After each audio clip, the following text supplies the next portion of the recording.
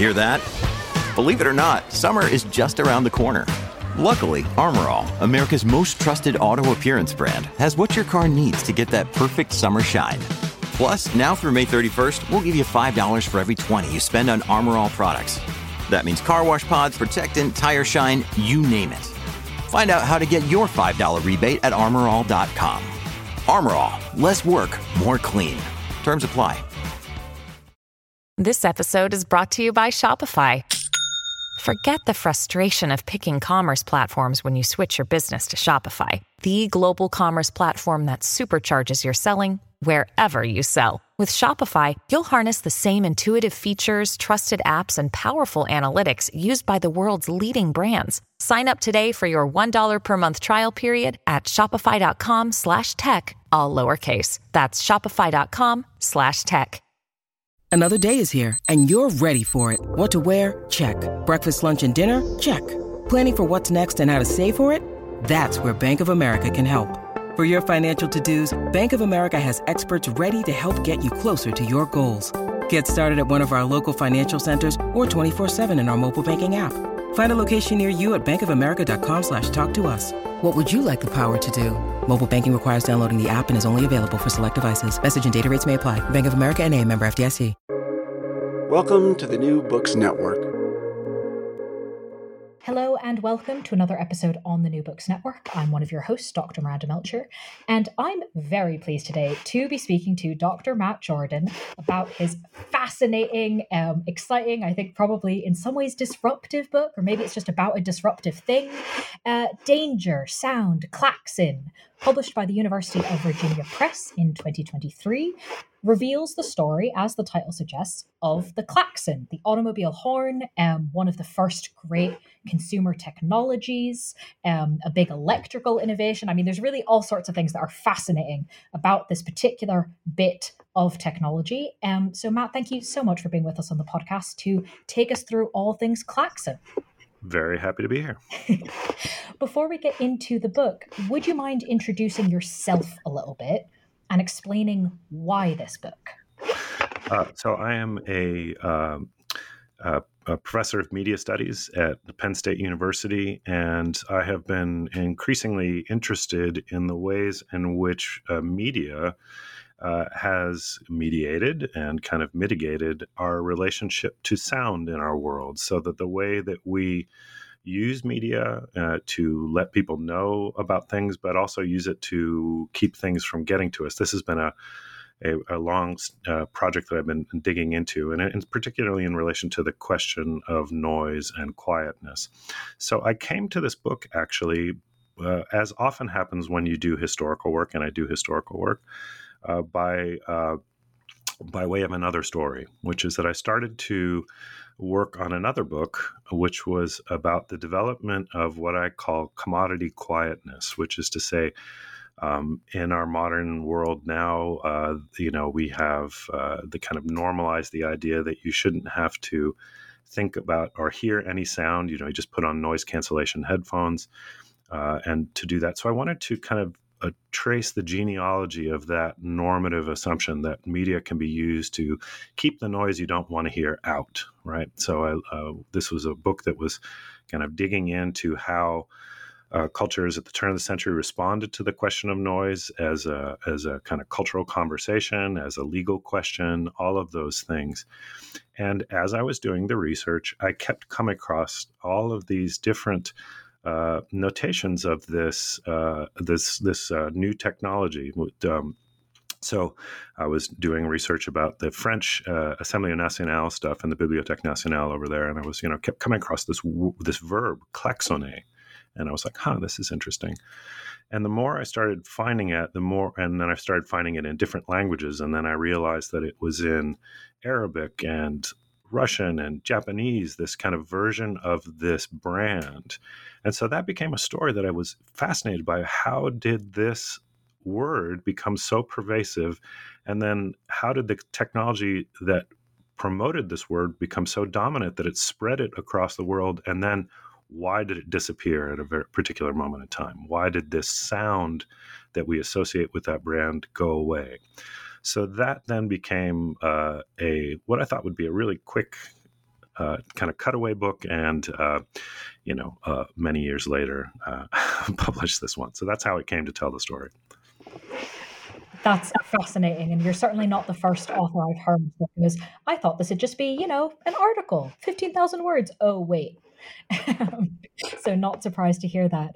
Before we go further, I know you actually have the sound of the klaxon available. Do we want to play that so people know what we're talking about? Sure. So this is what the klaxon sounds like. It's this. So it's a loud, rasping sound, which is actually created by a steel diaphragm with a lobed electric motor on it, so that as the speed of the motor speeds up, the sound goes up, and then as it slows down, it goes down. So that produces the classic awooga sound that people associate with this technology. Wonderful. All right. So we know how you came to the project, some of the things you were interested in, kind of exploring with the topic, and crucially, what a klaxon sounds like and what it's made out of. I'd like to start perhaps a little bit before the klaxon itself, kind of the context in which it came up, because I came into this sort of being aware of what a klaxon was and aware it was to some extent I was a little bit aware of it was being a big deal when it came up. But honestly, I hadn't really thought of it as being partially a big deal because it was an electrical technology, that was sort of one of the things that was so radical about it. So can you explain to us, kind of take us back in time, why were people so excited about electrical technology? So let me say why they were so excited about this horn and as an electric horn, but I'll tell a little story first about what the issue was with cars. So I'm increasingly interested in our culture's response to technology by turning to a new technology to deal with the problem, right? So at the turn of the century, the 20th century, the most disruptive technology across the world was the automobile, right? It was changing the way that we dealt with time and space and the way that people did things every day. But there were really no ways for people to know what this quick thing that could kill you was doing in the streets, right? So other forms of conveyance had their own distinctive way of letting you know where they came. And in many ways, this was just the sound that the thing made. So, in the turn of the century, streets didn't have what we think of them having today, which is rules, sidewalks for pedestrians, streetlights for people to kind of cross at. It was kind of just open space that shared with horses, people, buggies, trolleys, whatever was out there. And so at the beginning, they had to say, when this thing is coming at you, what sound is it going to make? That was the first big debate on this because they wanted it to be distinctive, right? So horse carriages have carriage bells, trolleys have trolley gongs, so that when you're walking in the middle of the street, as people did, because there weren't really sidewalks in the same way that we think of them now, you would know what was coming, right? Because the idea is that sound is something that gets your attention and you look to see what the sound is. We're kind of hardwired to do it that way. So the first sounds first generation of cars, they were trying out all different types of things. Some cars were ran on steam, so they thought, let's use the things that work on steam engines, so versions of a steam whistle to let people know. But that caused confusion, right? When you have a car coming at you and it sounds like a train, your first impulse is to think, why is there a train coming in the middle of the street? So what they had to do first was decide what the distinctive sound of a car would be, right? And so there were international conferences that did this. Countries themselves did this. Localities did this. A lot of these things tended to be local decision-making process that went on. So the first thing that they've decided was that the distinctive sound of the car would be something that we associate now, like the bulb horn, all right? The honk honk bulb horn. Here would be an example of that. Right. So that's the local, that was the sound that was going to be distinctive of the car. But when more and more cars came into the streets, and this is, in the early days, there weren't even really steering wheels. There were it was more like a boat where you had kind of levers that you pulled. So it was hard to drive and honk one of those at the same time. Right. So how would you deal with the increased number of cars in the street with a technology that required you to honk at something. And again, honk at something in the early days of driving meant whenever you did anything, right? When the law said at that time, if you went through a cross street, you needed to honk. If you backed up, you needed to honk. If you passed somebody, you needed to honk, right? So every time you changed directions, you needed to let people know you were coming by law. And so as things got more loud, as more cars entered into the street, the question of utility became an issue. You had to have louder horns first, right? So they turned to instrument technology first to create more volume in the kind of squeeze bulb reed horn. But then that became the affordance of that technology didn't work all that well either. So eventually the electrical thing was there, and the electricity fascinated people because it could do something at the same speed as a nerve impulse, essentially. So, right, so our bodies are made of nerves, and the kind of notion that as soon as you had an impulse to do something, if you hit the button and it made a sound, there wouldn't be no delay. You didn't have to get your hand off the lever or the wheel, as eventually the steering wheel became more the kind of dominant mode of conducting this automobiles. You could just press a button and it would immediately send out a sound it would immediately send out a loud sound. So the first generation of electrical horns were variations of the old squeeze bulb horn that used amplification of essentially a buzzer, right? So the way that doorbells work, where it's two kind of alternating plates, magnets, and it just thing goes back and forth between them and vibrates really loud. But that wasn't really. They burned out quickly. They didn't do well with the environment. So Klaxon came on as this sound, this really loud, obnoxious, hellish sound that would be able to be done immediately at the impulse of a nerve, and then because of its volume could cut across the other industrial volume of the street. And so it was kind of noise as a problem to conquer the problem of noise and communicate in the street. So that's a sense though of how electrical was so exciting, is because again it was linked to the impulse of a nerve. As soon as you had the idea, it could then be communicated. It would then be loud enough to be heard and to warn the people that you were coming. That's a very helpful context, as well as, of course, the information about kind of just how many things were on the streets that people had to figure out. I was sort of then a little bit surprised to read that, at least at first, there was some sense that maybe the automobile could be a technology that solves the problem of street noise, even though, if just from the examples you've just given us, seems like it's only adding to it. Why did people think maybe this could be a solution? Well, so part of that is that there was an attempt in city governments and national governments to deal with the problem of noise on a kind of cultural level. And one of the ways that they started doing that was changing the way that they built streets, right? So if you've ever been to an old city like Paris and whatnot, you have cobblestones. So whatever is moving on cobblestones is going to make a lot of noise, right? It's going to be rattling and whatnot, and horses' hooves make noise, and et cetera, et cetera.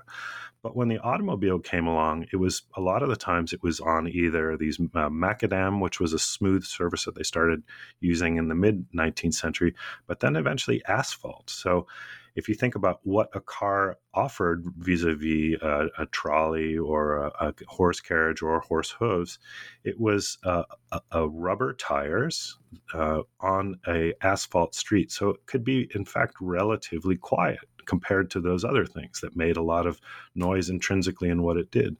So, and at the beginning, there were also things like electric cars that were kind of competing for attention as well. So these are things that are quiet, relatively speaking, right? So again, the sound of a combustion engine was noisier, but not as noisy as something else. So one of the ways that they sold people on the idea of the automobile was this relatively quiet conveyance device that could move people in large numbers very quickly and very quietly.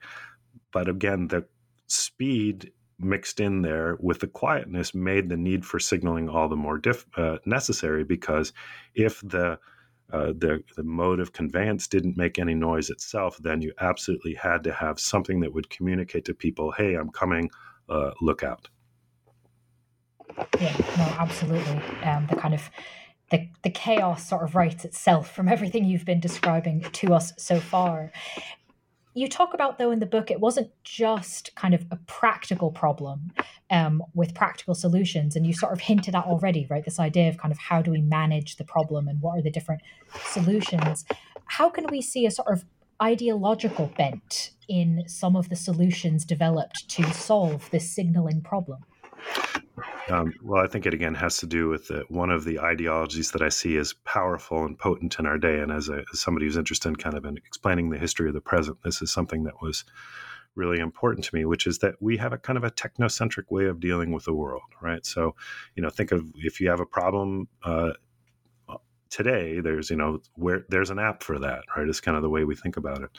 So the solution to technology is to turn to another form of technology. And in this case, the solution to the disruptive technology of the automobile was let's invent another piece of technology that is going to solve this solution, solve the problem for us, right? Not let's debate this, let's figure out ways that we can each kind of live in each other's space, but what's the most effective technology that will solve the problem that we have? So this technocentrism, I think, is a very important kind of normalized ideology that we have in our lives today. We almost always look to engineers to solve problems for us because of this.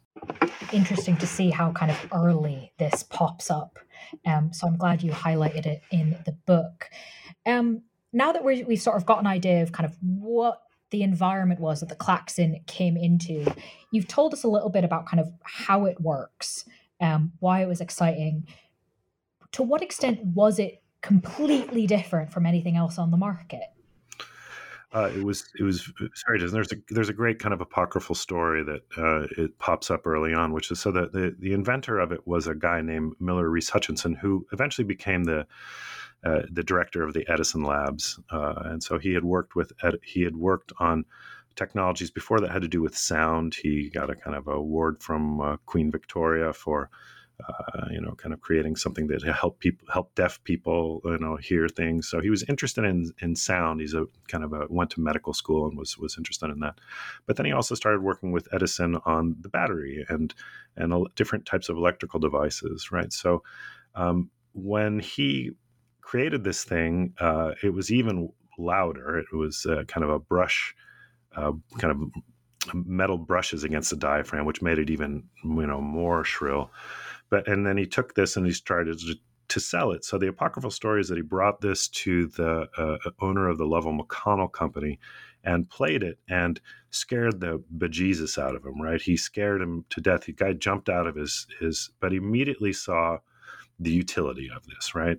Here is a sound that you can, with just the press of a button hooked up to a 9-volt battery, you can make this huge sound that would be out there. And so he said, let's figure out how to make that affordance, right? That technological, that volume question. Again, as more cars got on the road, that the more loud your horn was, the better off. And so that each year you'd see some of the competing brands kind of going for my thing is loud.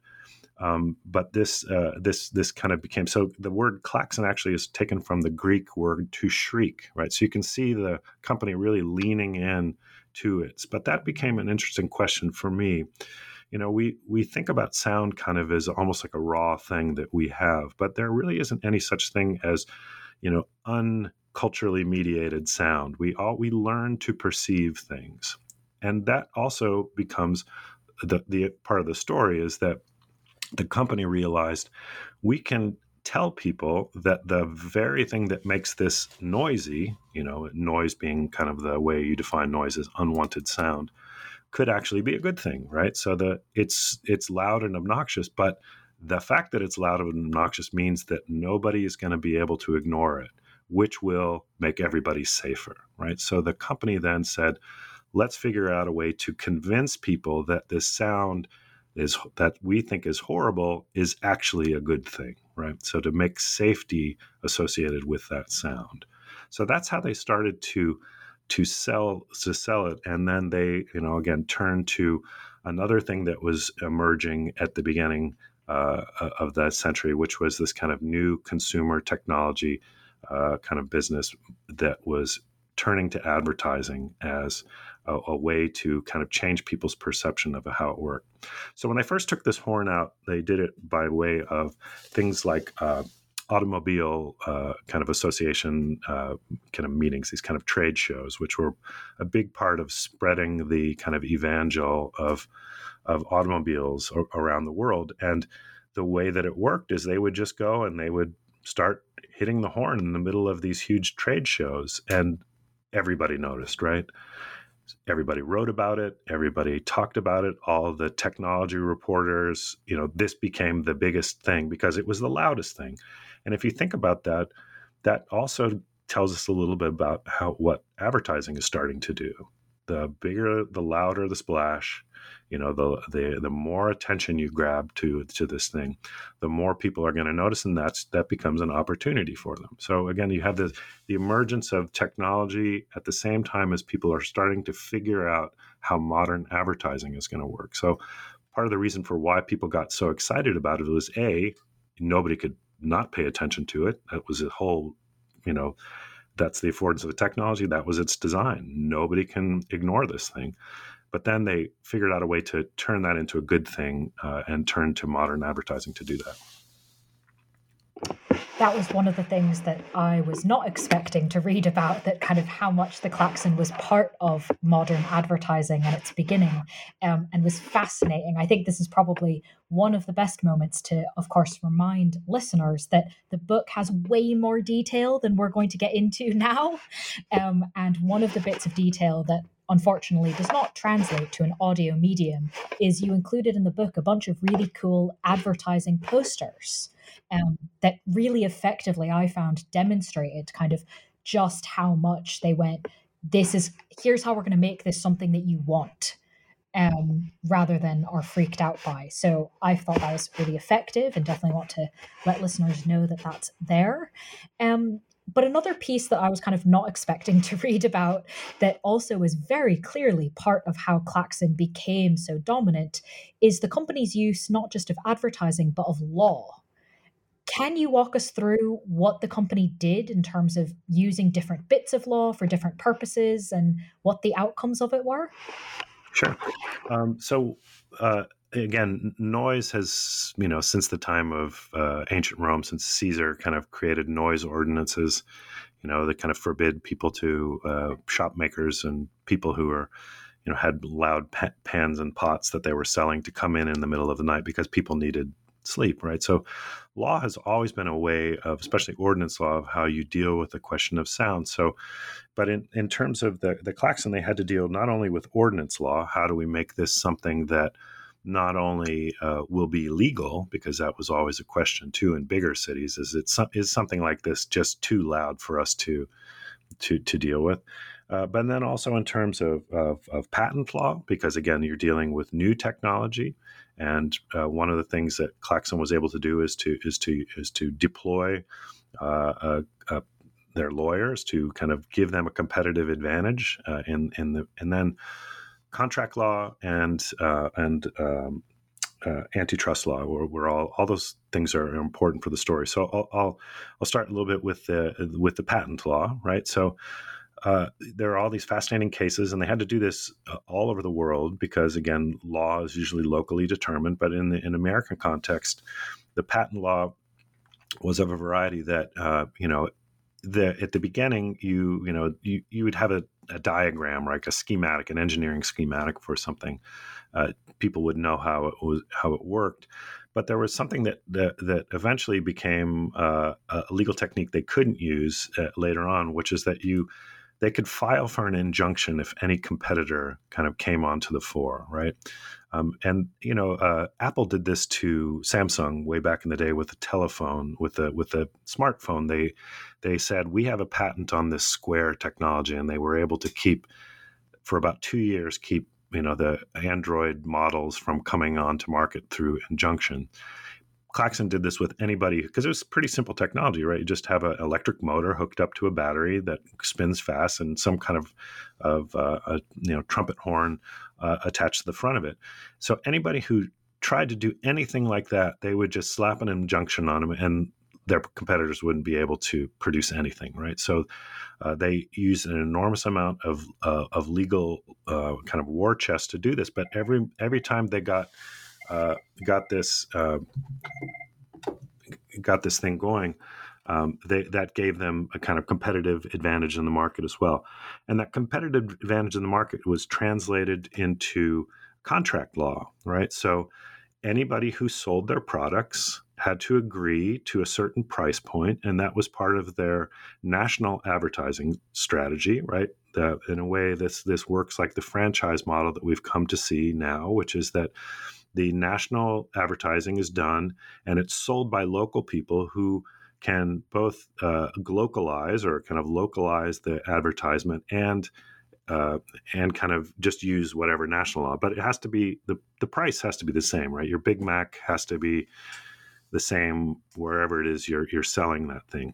So anybody who tried to undersell them, they would sue, right? They would slap an injunction. You're saying you're violating contract law and patent law, and it would shut them down, right? So this allowed them to set the price very high to keep the competitors out of the technology market that they were trying to dominate, and establish a kind of a wave for doing this. And as they were successful doing it, they spent more and more money on lawyers, making sure that competitive advantage they had maintained the same. So a lot of these cases work their way all the way through the Supreme Courts, in terms of this type of legal decision making, where at some point they were able to say that particular sound, even beyond the means that it produces, is part of the patent law, right? You patented the sound.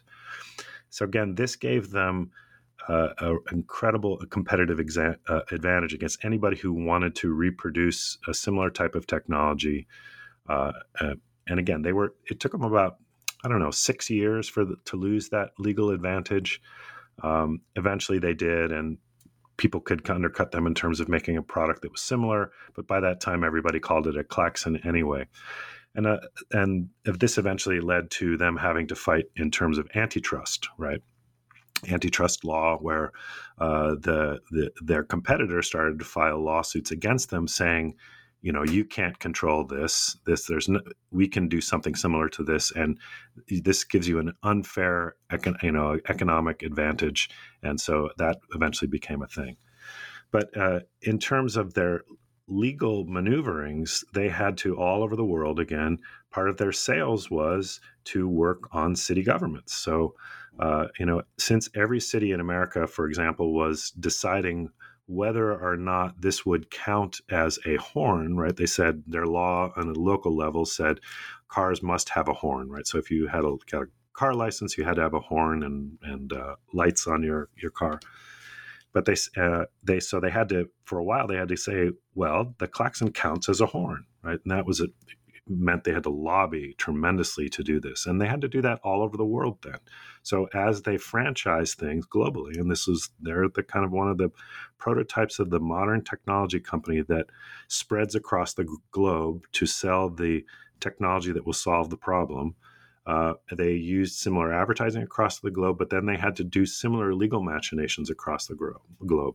Again, patent law was something that didn't translate from country to country, so they had to get lawyers on the ground in those countries to say this thing is a horn, this thing should be legal, and let's make sure that those localities don't kind of hurt our economic advantage within that. So their lawyers were very, very active, and everything eventually went in-house with them. At Evernorth Health Services, we believe costs shouldn't get in the way of life-changing care, and we're doing everything in our power to make it possible. Behavioral health solutions that also keep your projections at their best? It's possible. Pharmacy benefits that benefit your bottom line? It's possible. Complex specialty care that cares about your ROI? It's possible. Because we're already doing it. All while saving businesses billions. That's Wonder made possible. Learn more at evernorth.com/wonder. When you need mealtime inspiration, it's worth shopping Kroger, where you'll find over 30,000 mouth-watering choices that excite your inner foodie. And no matter what tasty choice you make, you'll enjoy our everyday low prices, plus extra ways to save, like digital coupons worth over $600 each week. You can also save up to $1 off per gallon at the pump with fuel points. More savings and more inspiring flavors make shopping Kroger worth it every time. Kroger, fresh for everyone. Fuel restrictions apply. And as you said, even competitors ended up becoming known essentially as Klaxons, which I think more than anything else really just shows how successful this legal strategy and the advertising strategy both were. This brings me, therefore, to kind of the bit about Klaxon history I did know coming into this book. Obviously, we have to talk about the trench warfare side of things. How did the Klaxon become associated with this mass conflict? Right. So so by the time the fighting in Europe started, Klaxon had become an international brand, right? That they had used this kind of these same advertising that would spread across the globe, kind of through this globalization thing, right? That they would incorporate stories about people's utility of using this wherever their localities were at a particular turn in the road. This will save you from getting killed type thing. Their advertising strategy they moved toward was what we might think of as situational advertising, putting the consumer into a position where they have to make a decision that's going to be a life and death one. And the smart consumer, the smart subject out there is going to be the person who's going to choose the right technology, right? Because the technology you use says something about you. So they had franchised this in France, in Spain, in England, in Germany, in Austria, producing these horns everywhere. And everywhere, competitors were also trying to get in on that market, which meant that by the time World War I came along, in countries that were all involved in World War I, you have factories that are producing these horns for cars, right? So you have capacity. Then the same technological affordances that had made this attractive as a signaling device for cars, the fact that it does well over the noise of the street, for example, right? This is one of their advertisements used pseudoscience, and they started branding their sound, their unique sound, as the saw-toothed horn that would cut through noise, right? That's kind of a complete pseudoscience. That's not how science works of acoustics, but that is how advertising works, right? It was a metaphor that would allow people to say, this is the one that's going to cut through the sound that you're trying to compete with. That very thing made this very attractive for war departments. So as the war started, they started selling. First, they sold to the French Navy because they found that if you needed to be able to signal from one part of the ship to the other, that a German U-boat was about to torpedo you, use this thing. They'll be able to hear you through the fighting, through the noise of industrial warfare. When they moved to the trenches, then the trench warfare is essentially it was a sound-driven war. People are underground; they can't see things. There's no line of sight. So the question is then, how do you communicate from trench to trench, from when the different things happen? So this became something that they turned to when warning people of a new kind of modern warfare technique, which was gas attack, right? So when the Germans would lob a gas bomb in there, the way to communicate to people who couldn't see it was to send out the alarm and the alert. And again, since France was making Klaxons, they were all making also handheld Klaxons by this time as well for cars like Ford that didn't have alternators that created an electrical current. They had created kind of push-button versions of these things. And the first year of the war or so, they were using all kinds of different sounding devices. The British troops were using gongs and police rattles and all sorts of different things. But it was, again, just the same way in the street, where if you have trolley gongs and bicycle bells and horse carriages and all these different things, you don't really know what's happening. So the word went out, the training manual started to be written that if this particular thing happened, this is the sound you will hear. And that was a mustard gas attack, right? And mustard gas attack kills you. So if they had to teach people to quickly grab their gas mask and put it on. So behavioral conditioning started when people were being trained to go abroad, to fight. Was when you hear the sound, that means there's a gas alert. You have to put your mask on. So when the trench warfare, arrived and it started you deploying the Klaxon, and French troops did, British troops did, then all of a sudden you have this association that for years the company had been trying to associate the sound with safety, being a sound that people would want to hear because, you're keeping the neighborhood safe, et cetera, if you're using this. All of a sudden that brand association, that sound association started to shift. So you literally have stories of people returning home from the front, walking down Madison Avenue and Broadway in New York, hearing a truck come by with a klaxon horn and diving for the ground, right? This post-traumatic stress becomes a big thing. It's called battle fatigue in World War I, but it becomes a thing. And so that sound then becomes something that for the care of the troops after the war, you have to do away with. That became something that cities became very concerned about, was that association. The company couldn't control it by this point, right? It was out of their control. No matter what advertising they tried to do after the war to change that brand association, when people heard the sound of a Klaxon horn, whether it was made by Klaxon or their many competitors by this point, they heard gas alert. They heard trench warfare. They heard death. And that wasn't something that people particularly wanted to be projecting on their own horns, on their own cars. So this became a real struggle for different companies that by now were producing Klaxon technology. So speaking of that, what happened to these companies then? Well, they kept, one of the things that happens to them is what you see in any technology sector, which is a lot of consolidation. Right. That we always think that capitalism is about competition, but capitalism is also about death to competition. And what happened over time was that, not only were the bigs putting other smalls out of business, but they were also buying them up. And so this was happening in the automobile industry as well, right? In the early days, there were hundreds of automobile companies. And in fact, one of Klaxon's advertising kind of strategies was to make their car the official factory installed model, and that, literally telling people, check under your hood when you go to your auto dealer to make sure it's a Klaxon. But slowly but surely, you see in the American automobile industry a consolidation. These smaller brands getting bought out by bigger brands and just being brought under. A great example would be General Motors, right? The kind of the Alfred P. Sloan model for GM was essentially to have Pontiac and Chevrolet and Cadillac, all of these things become part of the GM model. And it was cheaper for them to essentially bring in all of these kind of technologies as well for signaling. So first you see like United Auto, which eventually became kind of what the Delco Remy brand that still exists, at least in an American context.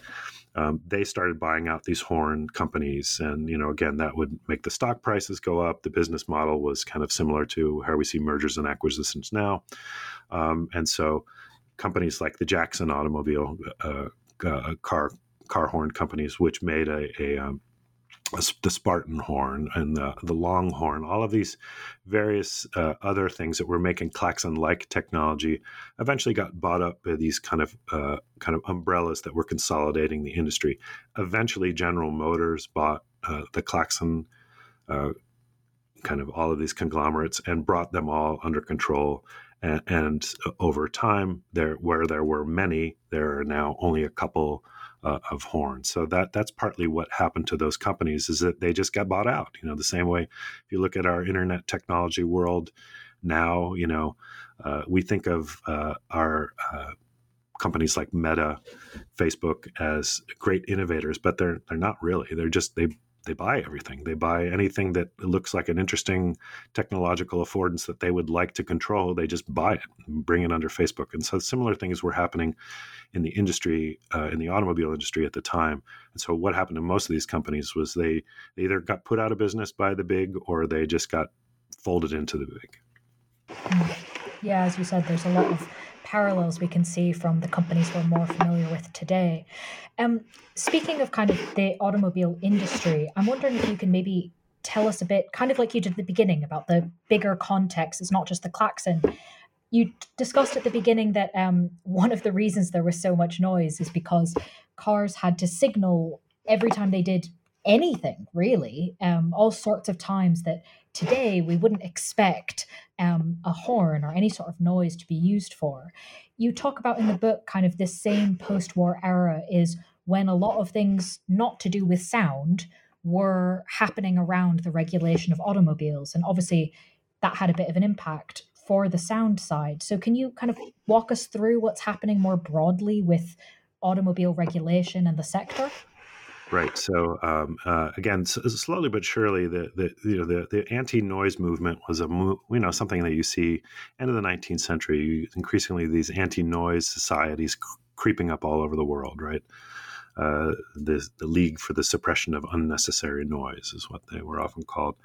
And so this is a kind of a growing cultural discourse that is happening at the same time that Klaxon's trying to convince everybody that the best way to be safe is to be the loudest person there, right? Which works okay when you've, got a handful of cars in the street and a little bit over time. But after the war, you see an explosion of the automobile industry. This is really when Henry Ford figures out kind of that assembly line production. The number of cars being produced just skyrockets. You also get that in consumer financing that allows them to just basically convince everybody that you can't be a modern person without having a car. So any of these devices and small scales are okay. When you start to scale any of these things to the amount of automobiles that you start to see on the roads, everything becomes a problem.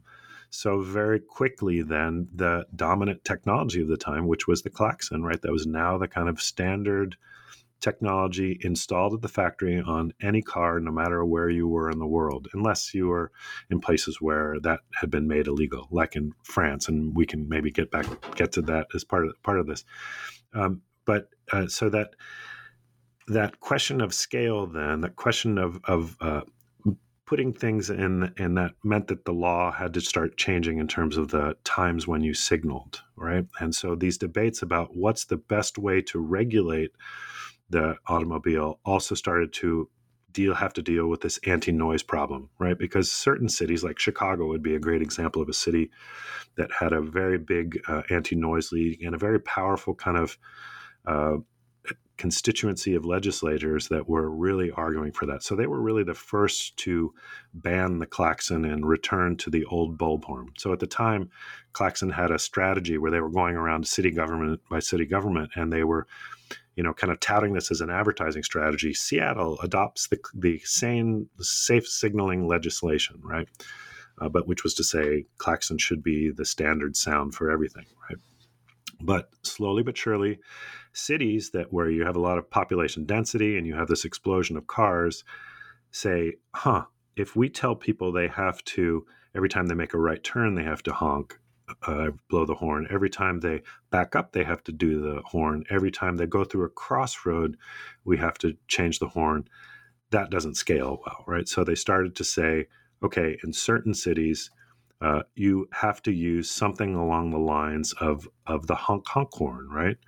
But let's also do other things. Let's turn to optics. Let's turn to sight signals to manage the problem of traffic, right? So after the war, you see across the globe a kind of a reaction by cities dealing with the increased scale of automobiles, a way to turn to other forms of communicating in traffic to solve this problem of noise, right? So again, when the scale is small, klaxon's fine.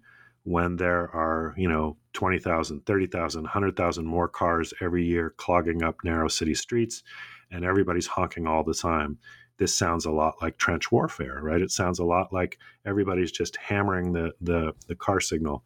So they started to do things like timed traffic signals, right? And then early 1920s, you start to see different cities adopt time-delayed traffic signals with a different red on the top and green on the bottom, variations of that. Over time, this gets more standardized internationally, but they're saying let's not. And then we'll tell people you can't honk your horn in certain spaces, right? So one of the things these anti-noise leagues did was they had campaigns internationally. For example, if you go by a hospital, this should be a quiet zone, right? Those veterans from the First World who needed quiet to reestablish their equilibrium after a traumatic war, they needed quiet, right? So you would say it is illegal in this place to honk your horn at all. And then they said it is illegal to honk your horn after 7 a.m. At night until 7 a.m. in the morning. And then they, again, that became the legislative and the governmental response to this was to figure out different ways to communicate in traffic.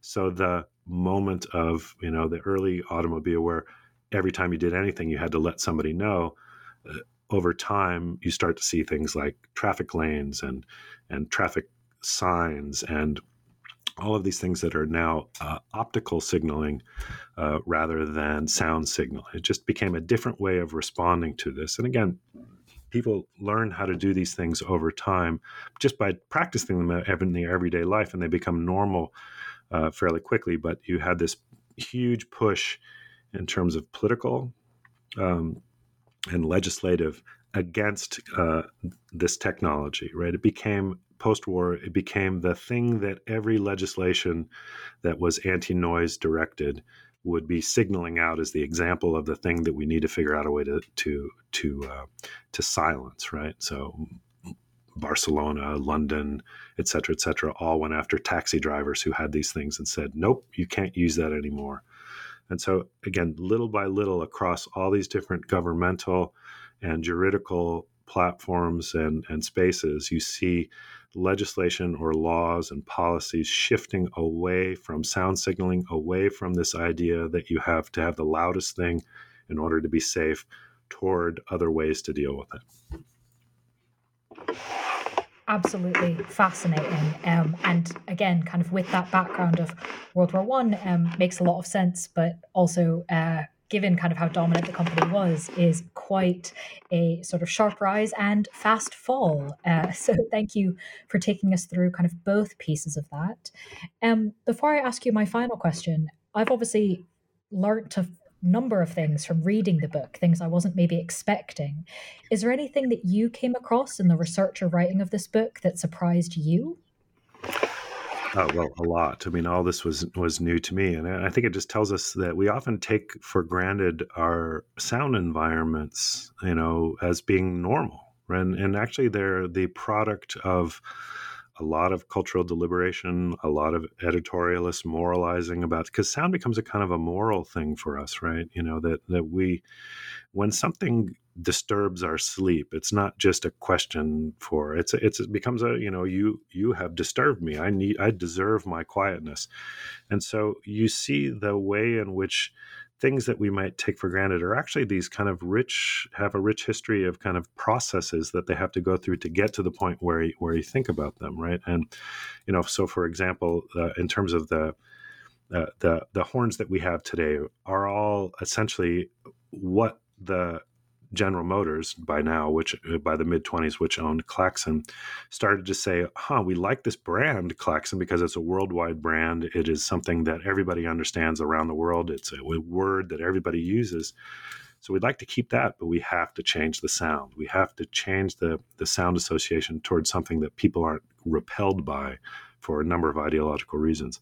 So they figured out dual tone compressed air horns. And that's essentially what we still have today, right? And that came because they wanted to figure out a way to save the brand name and shift the association. So it's the honk honk horn, which sounds a lot more like what people had, at the very beginning of this, when the bulb horn was out there. That isn't as utilitarian, that has some kind of musicality to it. In the early days, there was a lot of debate about. So the analogy would be like if you bump somebody when you're walking to them, do you say, excuse me, or do you just kind of plow on through, right? So Klaxon in the early days was like, you just plow on through. You just let them know. And if you hammer this thing and they can hear you a mile away coming, and that'll keep everybody safe. But over time, it moved back toward the way that we deal with people in the spaces that we often occupy, which is that you should be more polite. You should do something that is more musical, less utilitarian. So that was something that interested me, was that these responses are really kind of about how we negotiate our everyday life, and how we learn to hear things as noise, how we learn to hear things as being advantageous, and it's really about these conversations that are going on and all these different levels to do that. So one of the chapters that I deal with these sound associations is that and this happens, the time period for this book is pre-sound film, right? So there's not a whole lot of data available to see exactly in the sound design of these films how was this used, which would tell us. But it did start to get integrated into recorded music at a certain point in time that fit the kind of, or that listening to that shaped the story that I told, because a lot of songs started deploying the Klaxon horn at times when they wanted something to be obnoxious, either something that disturbed people, which is the Jelly Roll Morton song "Sidewalk Blues." So the protagonist is just walking down the street and this horn kind of rattles him, or some of Eddie Cantor's music from the late 1920s. That the horn sound was not only used in the street, but also became something that was used in media as well to signal a certain association, a certain way of looking at the world. So I guess the takeaway for me is that a lot of the stuff we take for granted in our worlds, the worlds we live in, are actually things that are the product of a lot of people trying to convince us slowly over time that this is the best way to regulate our life world. And that also tells us that these things that we think are completely natural, we can also undo them if we put enough pressure on the market, you might say, but also just on and through our conversations and deliberations on these things. One of the reasons we're so happy to have you here to tell us all about this, for exactly that reason. So thank you for sharing that with us. Before I let you go, I do have just a final question. The book is obviously out and available for people to read. Is there anything you might be working on now that it's done, whether or not it's a book, whether or not it's on this exact topic, that you'd like to preview for us?